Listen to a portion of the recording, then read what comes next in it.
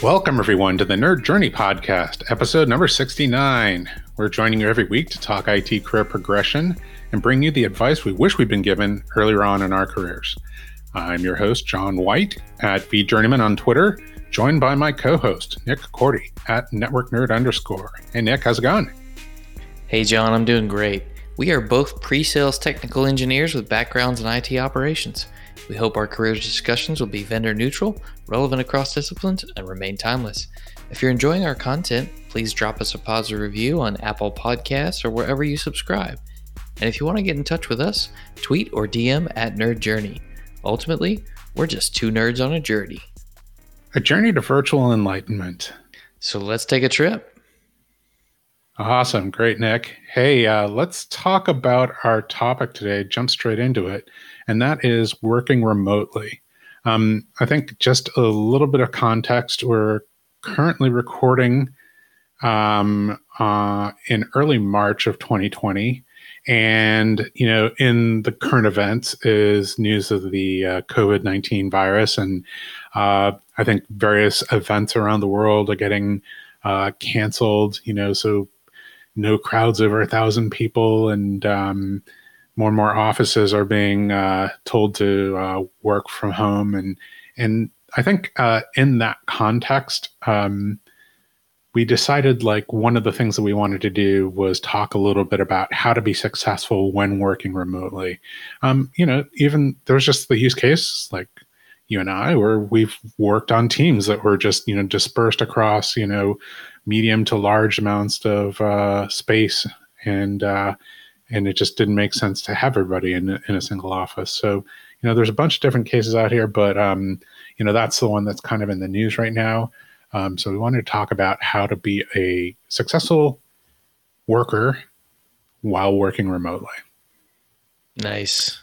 You should say working remotely one more time in that sentence. We're actually working remotely right now. Does that do it? To the trifecta? Yeah, absolutely. I think that's I think we hit all three. Yeah, you and I actually remotely collaborate on this podcast, right? You're in the Dallas-Fort Worth area, and I'm in the San Francisco Bay Area. We've only ever sat and recorded together in the same room twice. So, that's, we've hopefully had some experience on that. And then, we've also worked, like I said, on remote teams for multiple years. We've also both been on-site in-person employees. And I kind of recently transitioned back to being an in-office guy. So, we've had varied experiences, and hopefully we can bring to bear some of our expertise and experiences and have some solid advice on how to be a remote worker. Sounds good. Some employers will actually let you work remotely, maybe one day a week or once every other week or something like that. I think we had a discussion where we heard of somebody who negotiated that, or maybe Amy Hervey, told us off mic about, that being a possible thing to negotiate. I don't remember exactly where we heard that, but it's something that can be baked into your career, whether or not, there happens to be a, virus that's going around. So with that in mind, let's get into it. What works? The first section, Nick, we called Be at Work. What does that mean? Well, you have to have the mindset that even though you are physically not at the office, that you are working. Like, it's time to do things for my job, my employer who pays the bills. If you don't have that mindset and take it seriously, then you're going to fail. Yeah, it's not a vacation day, right? You're working from home. That means that you are working from home or working remotely, right? So you maybe aren't at home, but you maybe go to a coffee shop and work there if that's where you're successful at doing that. But you are working remotely, not taking a day off. That's a really good point. Yeah, it's not to be taken lightly for sure. Yeah. So I think one of the kind of classic pieces of advice here is to create a space for your work. Some people work on a kitchen table or a dining room table. I think if that works for them in that moment, that's probably fine. My recommendation would be to create a partitioned off separate space. And you can even create that with like some room dividers, just a corner of a living room, for example. The room dividers can be super temporary and they don't need to be super expensive, but it just creates a separate physical space. So you can, think of it as being at work. The physical barrier sometimes, creates that psychological room for you to act as if you are at work. Right. And just like you have a physical workspace, don't forget about the digital workspace, John. Oh, okay. Yeah. Like that's up to the individual person, right? To have that digital workspace. Couldn't help it. But Right. one thing I will say is arrange the things you're going to use for work, this area where you're going to work in an ergonomically pleasing way so that you don't end up with carpal tunnel or some kind of back or neck strain because it's not an ideal area. Totally agree. Also hours, like that's something that I think I've kind of dropped talk about before, but maybe you can talk about your experience of trying to create normal work hours when working remotely. Yeah, I think I just kind of fell into it, and if you're working closely with someone, then you may just adapt yourself to their schedule. Mm-hmm. Maybe they don't get started until 9:00, so you adjust your schedule to get started then, and they work a little bit later, like a 6 p.m. or 7 p.m. in some cases. So, but I think to start with, to give you a standard, you really need to go into it with a mindset of, okay, I'm going to at least work, 7:30 to 5 with a built-in break there. And I can, once I get in the habit, I might be able to flex up or down easily to adjust when needed. But if you don't start building the habit of creating a set time that you're going to work, mm-hmm. then again, you're going to fail. And I like the idea of building in a lunch break. Like at some point, I am going to stop. I'm going to walk away from my work area and I'm going to eat lunch. I'm not going to eat at my desk. I'm going to go to the kitchen. In my case, if I'm home, I'm going to eat in there, separate and apart from the workspace, right? Yep. I think that's an important thing. You see people in the office, a lot of times they'll eat at their desk, or even when they work from home, eat at their desk, even if it's just 15 minutes. Take a second, put the work aside for just a little bit, even if all you do is let your mind wander, and just take time to eat and actually digest your food. It's a psychological break, and I think it promotes actually more effective work, right? If you're 100% engaged in working, while you eat, like you're probably not going to be eating mindfully, and you probably won't be working like your full capacity, right? And you don't give yourself a break, which, I think we both know, when you give yourself a break from thinking intensely about something, that actually can help you recharge that battery to then get back to it and be more effective at it. So I really like that idea. I also like the idea of kind of setting aside those work hours for what your normal hours would be, right? So you said, 7:30 to 5. If that's what, if you normally would go into the office, and work from 7:30 and leave at 5, then that should be, the expectation of yourself, that you would work those hours. And if you work, slightly different hours, whatever you consider normal business hours, work those hours, right? It's not a vacation. It's just working remotely. I want to break in if I can. I think that's especially important if you have a family and you have small children, wife that stays home, spouse that stays home. And if you don't create that expectation with them, they'll just walk into your office and start talking to you. And, you have to set that boundary, make them understand, okay, I need an hour or two and I'm going to break for lunch. Let's talk about it then instead of right now. If you need something urgent, then you need to text me as if I was at the office. Right, right. It's creating that psychological space, not just for yourself, but for the people in your life too. And actually, that dovetails directly into the next point, which is create the expectation that you're not available.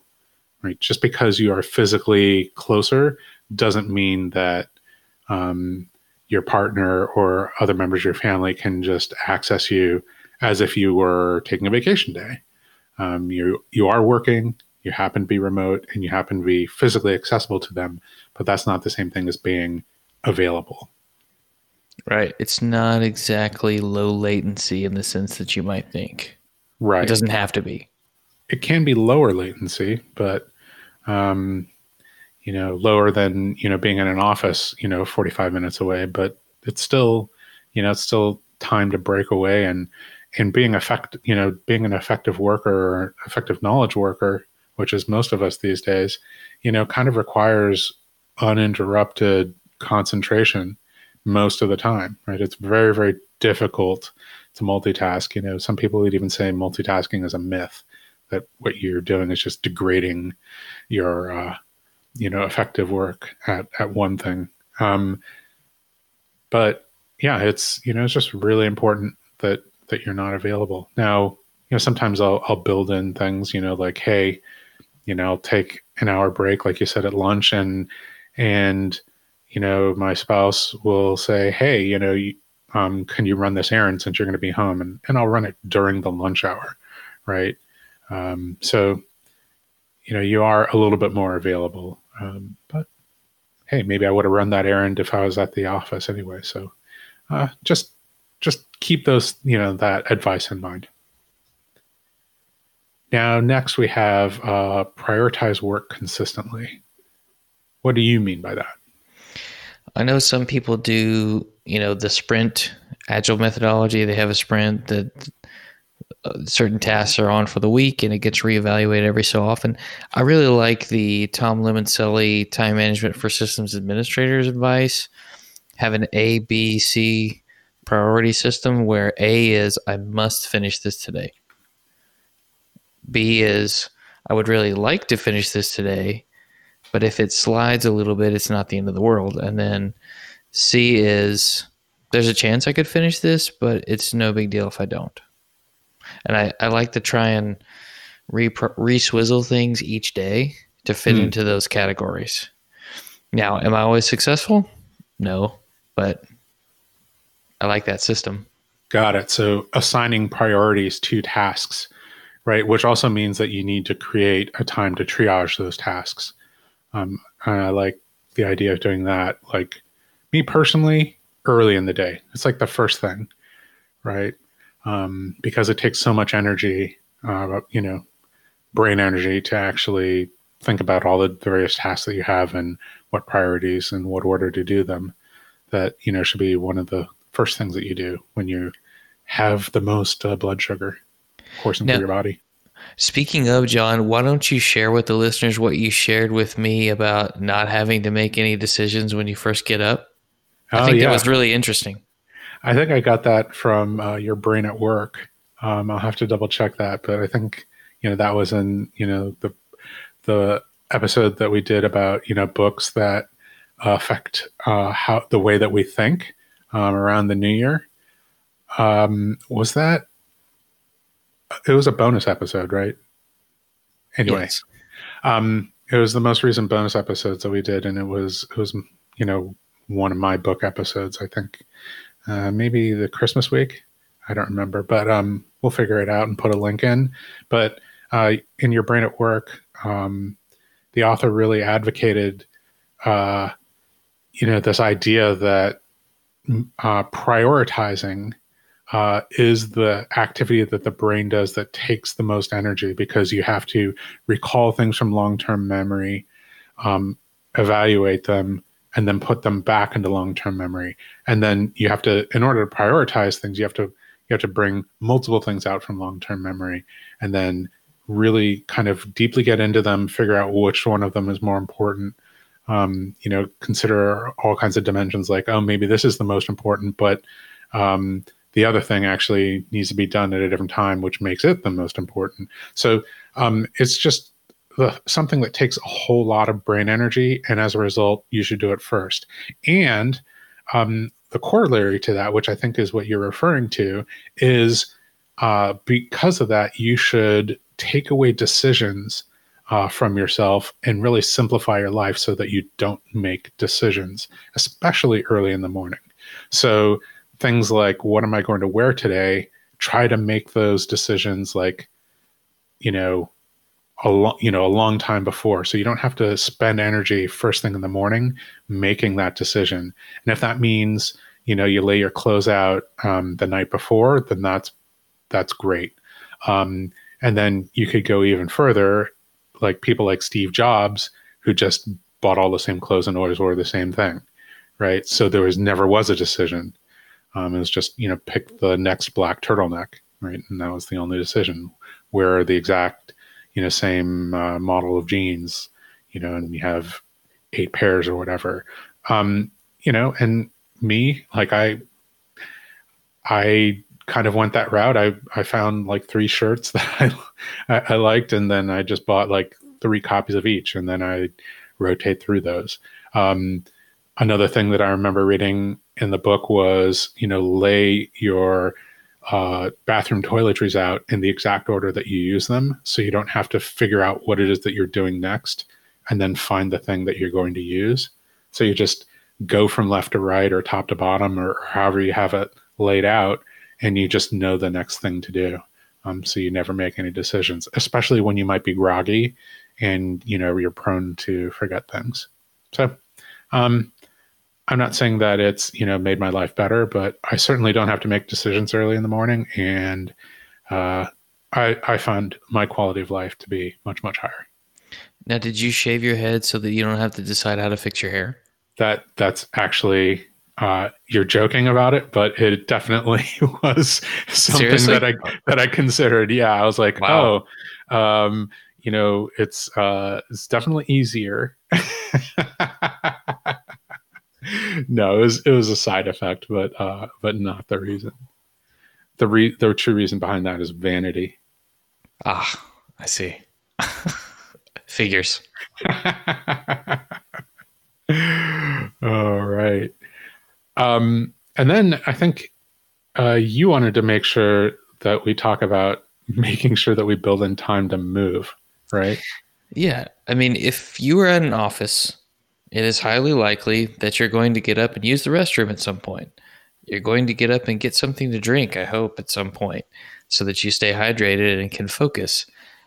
But when you're in your house, it's not as big as the office. So it may not be as far of a walk to where you would normally go, even if you only do that 4 times a day, let's just say.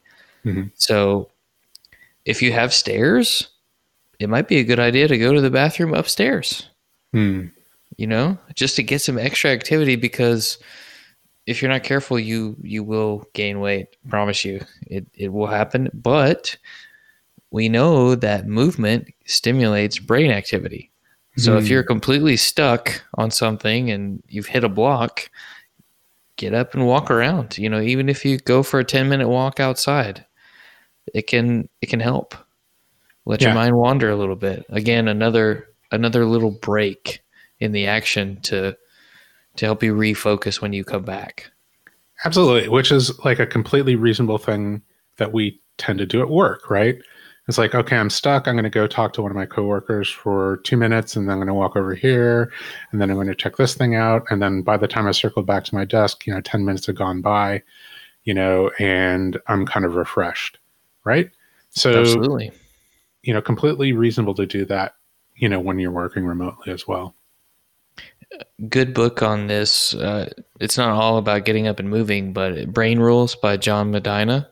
Mm-hmm. He mentioned that and how activity absolutely stimulates brain activity, or movement does. Makes sense. Makes sense. All right. Next, like major topic that we wanted to hit on, and this is something that like I've found pretty effective. Camera on. Um, Towards the end of my career at VMware, the sales manager uh, of the team that I was kind of covering decided that it would be very helpful to have like a Friday afternoon meeting of the entire team where everybody had their camera on, and it was very refreshing. It definitely made us a little bit more present. We all chimed in a little bit more. Very cool.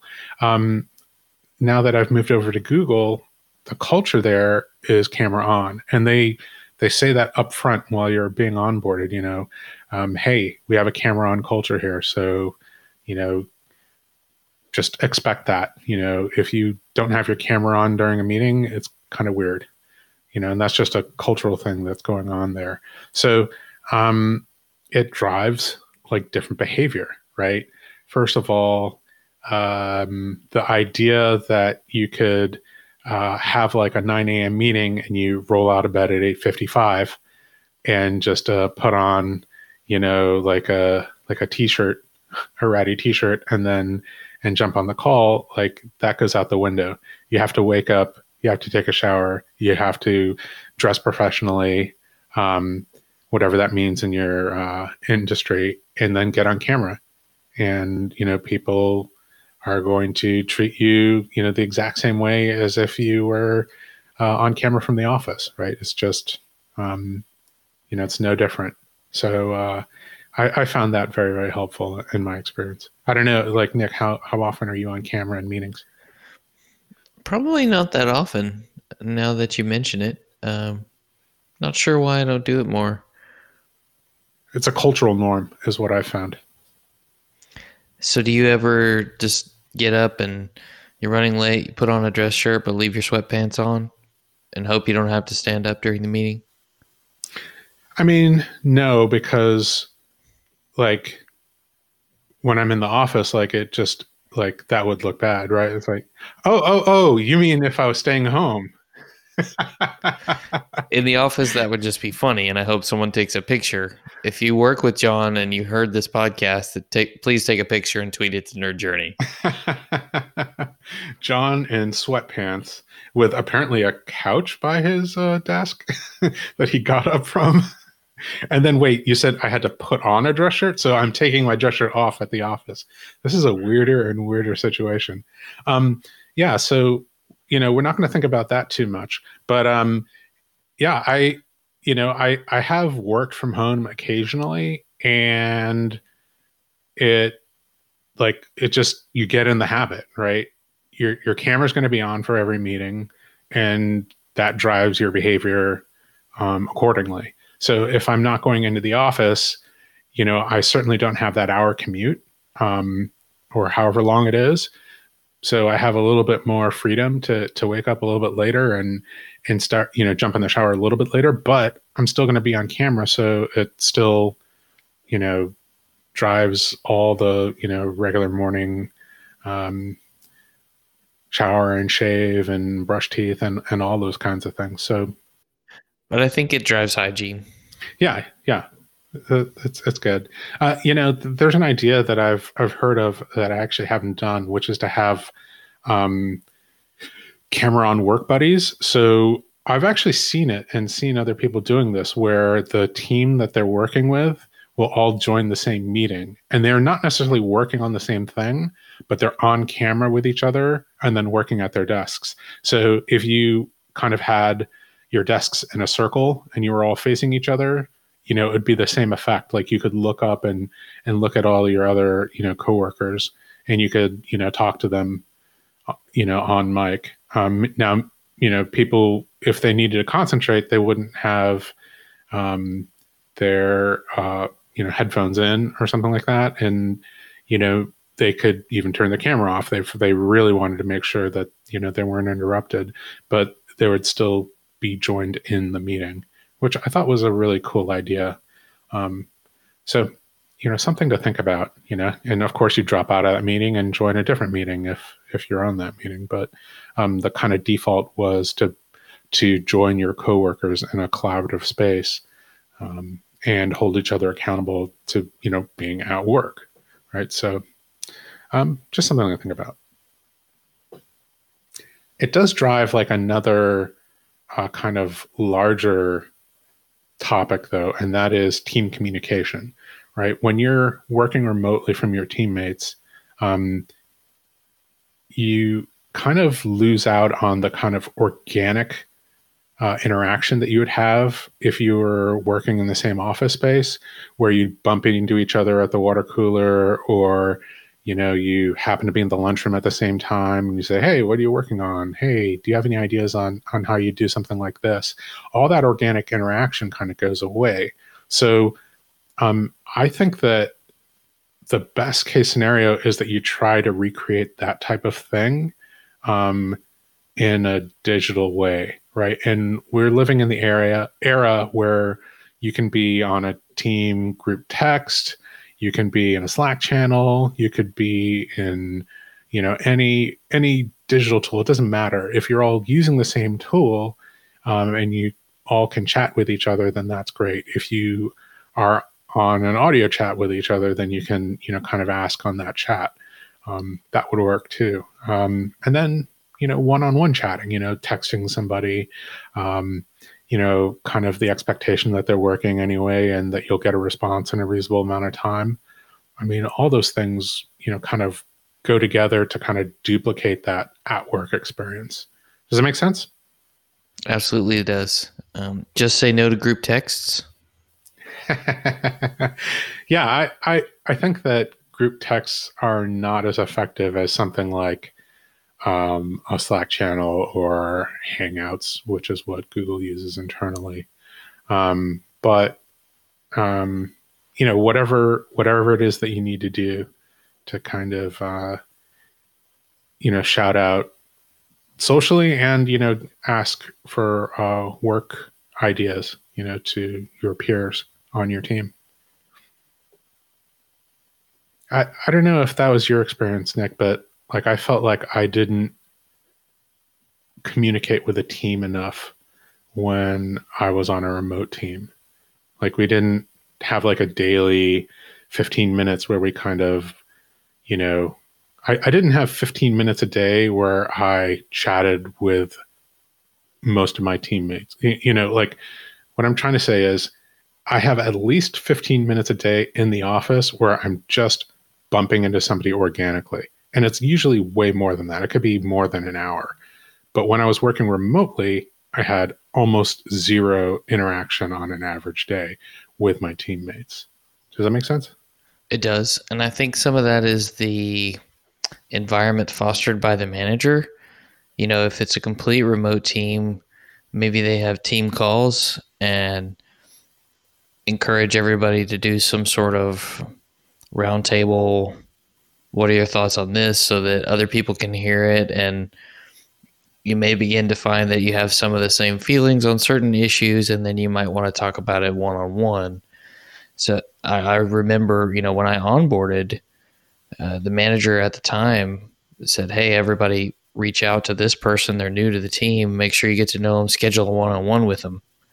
And that was the standard when we had new people on the team. And I think it ended up creating a culture where I had no issue contacting somebody else from my team if I needed some help with something or to talk through something that they had an experience with. And I think it helps you get to know their strengths and weaknesses. If you don't have someone driving the communication between people on a team and everybody's remote, it might not work out or be cultivated enough to really help everyone get to know each other and how they can help each other.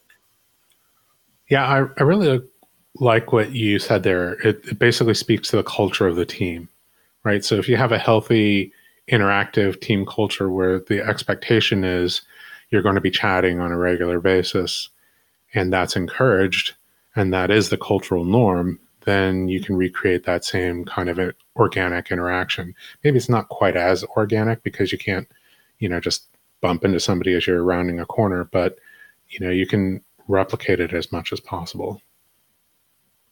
And hopefully there's eventually a way for you to get to meet some of those team members in person, even if it's just one or two times here and there. I think that just establishes an even greater relationship because you've talked to them so many times, you finally meet them in person, and the collaboration gets even better. Yeah. Ideally. Right. Yeah. Right. All right. And then I think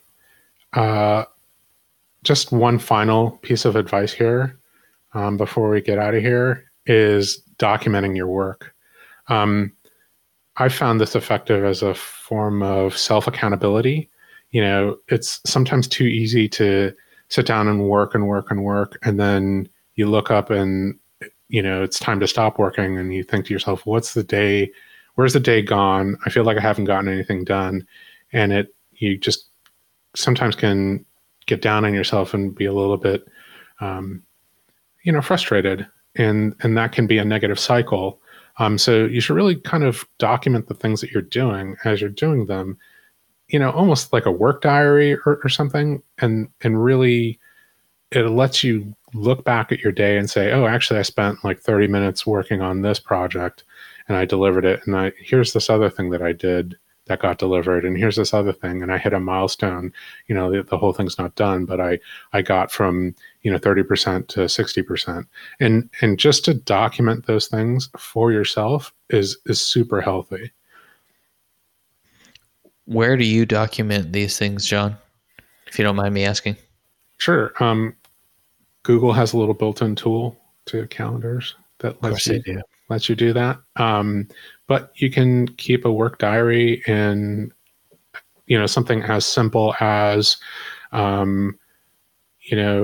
Microsoft Word or Office Docs or, OneNote or Evernote or, whatever, note-taking tool that you do in whatever structure that you use. It can be as simple as a, text doc, right? It's like, did this thing today, did this thing today, did this thing today, just, a reminder of the things that you do. And, by the way, this can be super helpful if you document, major milestones and, you notice things get done and then you see impacts of the things that you do. Like it's helpful when review time comes around to have this document. You say, well, here's all the things that I did. Going along with that, I think that it's helpful to calendar everything. This is just general advice anyway, but especially it becomes really, critical when you are working remotely, that you block time off in your calendar to do the things that you need to do. If you need uninterrupted time to work on a document or a plan or to brainstorm, then you should mark that on your calendar as, you being busy and not available. And if you have something that you don't mind being interrupted for, then mark that on your calendar. Like, hey, I'm working on this, but I am available to be interrupted, so that, your coworkers can, interrupt you with Slack or chat or whatever it is that you happen to be using. I found that to be extremely helpful, and it helps me recreate my day, going back to that self-accountability and documentation step. So I know, I blocked it off. I said, this is what I was going to do. It can be another documentation piece. You can say at the end of the time or whenever you finish the task, then you can put that in the notes for that quote unquote meeting, right? On that time, you can say, oh, and I got it done and delivered it to, this person. So, it's documented somewhere. It's always better to have like central documentation, but if you can recreate it from, the various places that you're storing the things, that'll work. Yeah. I think that's smart. I think it could be a challenge for people who maybe have to answer phone call after phone call after phone call, like they're just part of a call queue and they're providing some type of support to someone on the other end. I know there's an element of documentation probably for each case they work, but I think it's probably pretty challenging for them to do calendaring because of the fact that there's an expectation that they be readily available. Maybe there's some kind of shift rotation there where they get focus time in addition to that. Yeah, and that's about, creating effective teams. If you have to be on call or in a call, staffing a call queue, at the same time that you have to be doing knowledge work, that can be pretty destructive. And generally, the thing that managers will try to do is to say, okay, here's the time, here's your uninterrupted 30 minutes where you can get work, do your knowledge work, and then here's where you're last in line in the queue, and here's where you're second to last in line in the queue, and here's where and so on and so forth. So you get further and further ahead in the queue, and then you're taking more and more of the calls. But even if you're in a 2-person team, to say this person is the filter and is taking the calls, and this person is doing uninterrupted work, and then alternating between those two roles on every hour or 40 minutes or whatever is effective. I mean, that's really important, so that at least one of the people on the team can get uninterrupted knowledge work done, and the other person is in kind of interruptible mode, right? One thing I was going to say on your previous point that just came to me about the self-accountability helps with performance review, but it also helps you with accomplishments that you can put on LinkedIn, your resume that you've tracked. Obviously you'd have to aggregate the things that you had tracked in your daily work when you get to those big milestones, but it's a nice place to go look every so often. Maybe it's quarterly that you can go and update your resume and LinkedIn with. Yeah, absolutely. And what is an interview except a different form of performance review, right? So it's always important to keep that resume up to date. Maybe you're applying for a job internally, if you work at a large enough company, or maybe you're applying for a promotion type of job and you need to be able to point to, accomplishments and impacts that you've had. So, all those things are options. So always important.